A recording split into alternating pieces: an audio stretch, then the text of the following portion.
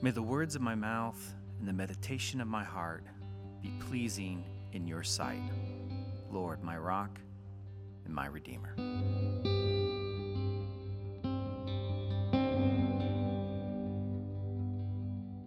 Hey everyone, I'm Joe Graves. I'm one of the pastors here at Central City Church, and I'm excited to have you join us for our daily readings.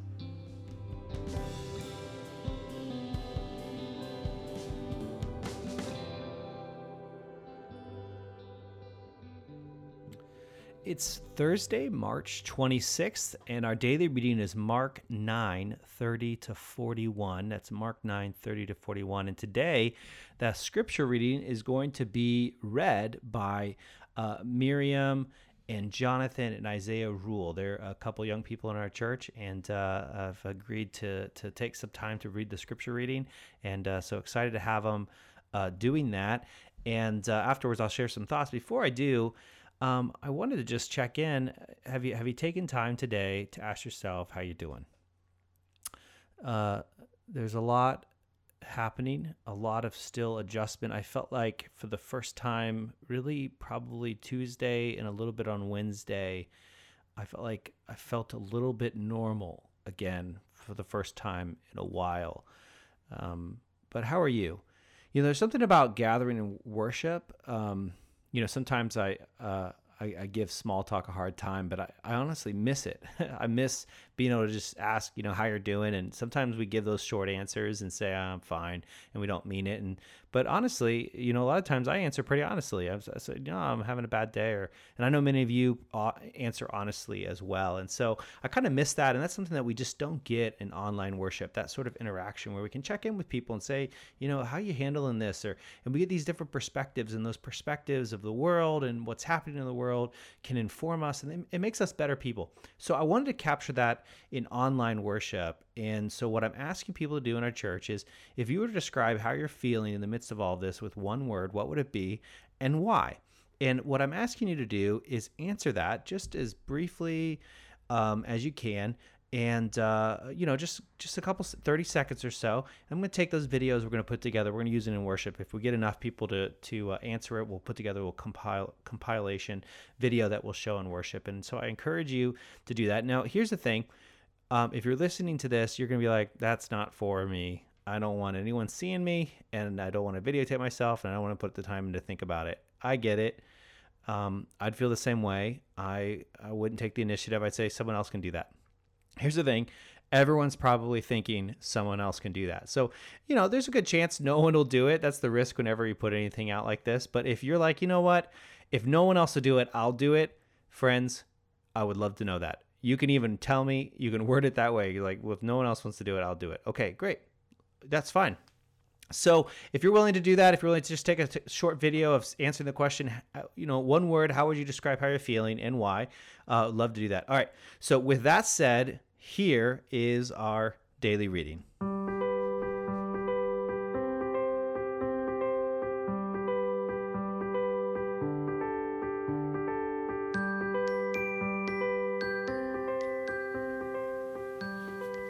This is Miriam, Jonathan, and Isaiah. Today's reading is Mark 9:30 through 41. They left that place and passed through Galilee. Jesus did not want anyone to know where they were.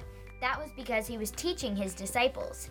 He said to them, "The Son of Man is going to be handed over to men. They will kill him. After 3 days he will rise from the dead." But they did not understand what he meant, and they were afraid to ask him about it. Jesus and his disciples came to a house in Capernaum.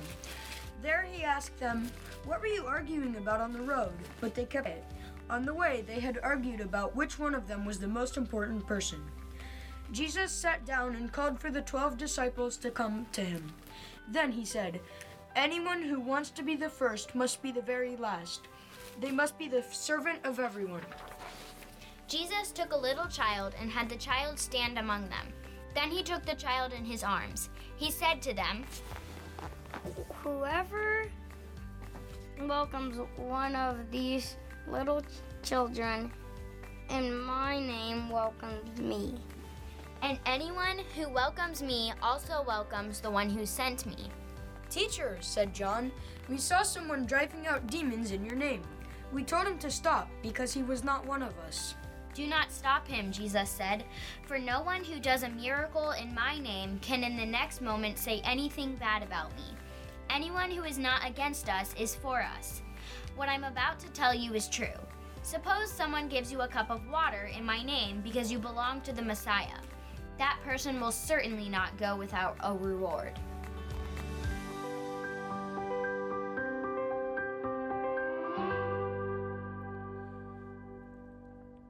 God, we come before you and we want to pause in our day to recognize that you've invited us to be your children.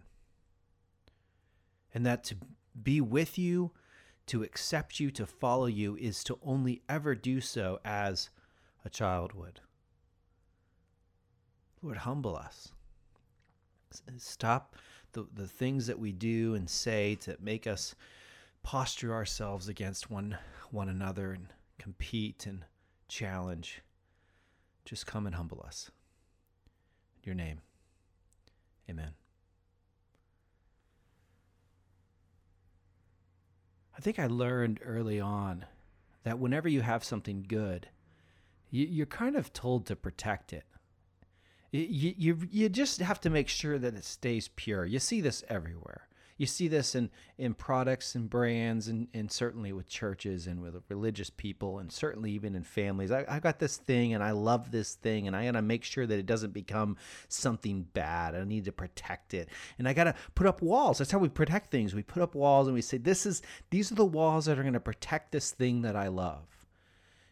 Well, that's what the disciples, I think, were trying to do with Jesus' ministry. They can't have people out there ministering in Jesus' name. They're going to make Jesus look bad. These people don't know anything about Jesus. The only thing they know about Jesus, they're hearing from the crowds. They don't get that one-on-one attention that the disciples are getting with Jesus. So who are they to go minister in Jesus' name? That's what the disciples, they can't have that. This is a good thing we've got. We've got to put up our walls. We got to decide who's in and who's out. But here's the great thing about the kingdom of God. Here's the great thing about the goodness of Jesus. Jesus is so good, you don't have to protect Jesus' reputation. I want you to hear that. Jesus, when the disciples are like, hey, should we tell these people to stop their ministering in your name? Jesus says, if they're not against us, then they're for us. I mean, you got to be thinking like, hold on, Jesus, they're going to get it wrong. Well, to be fair, the disciples got it wrong. And they're with Jesus, so how much more are these people who are following Jesus from a distance going to get it wrong? Jesus says, no. If they're giving someone something to drink and they do it in my name, they're going to get their reward.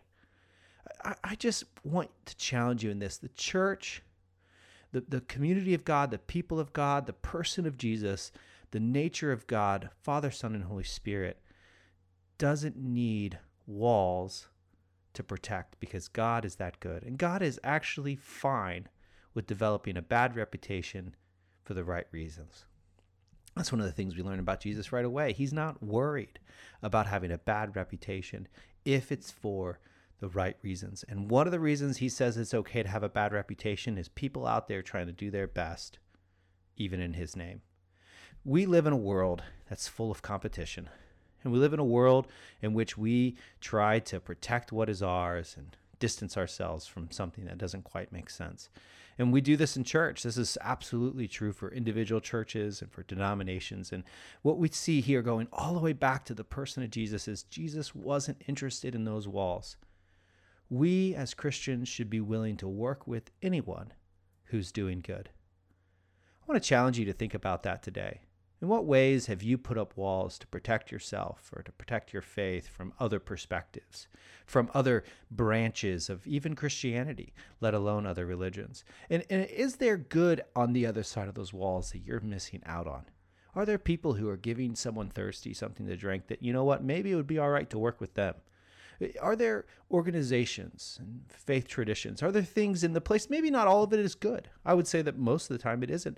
But is there good over there that if you were honest, you would say, you know what, they're not really against me, which means in Jesus' eyes, they're for us. Let's take some time to think about that today.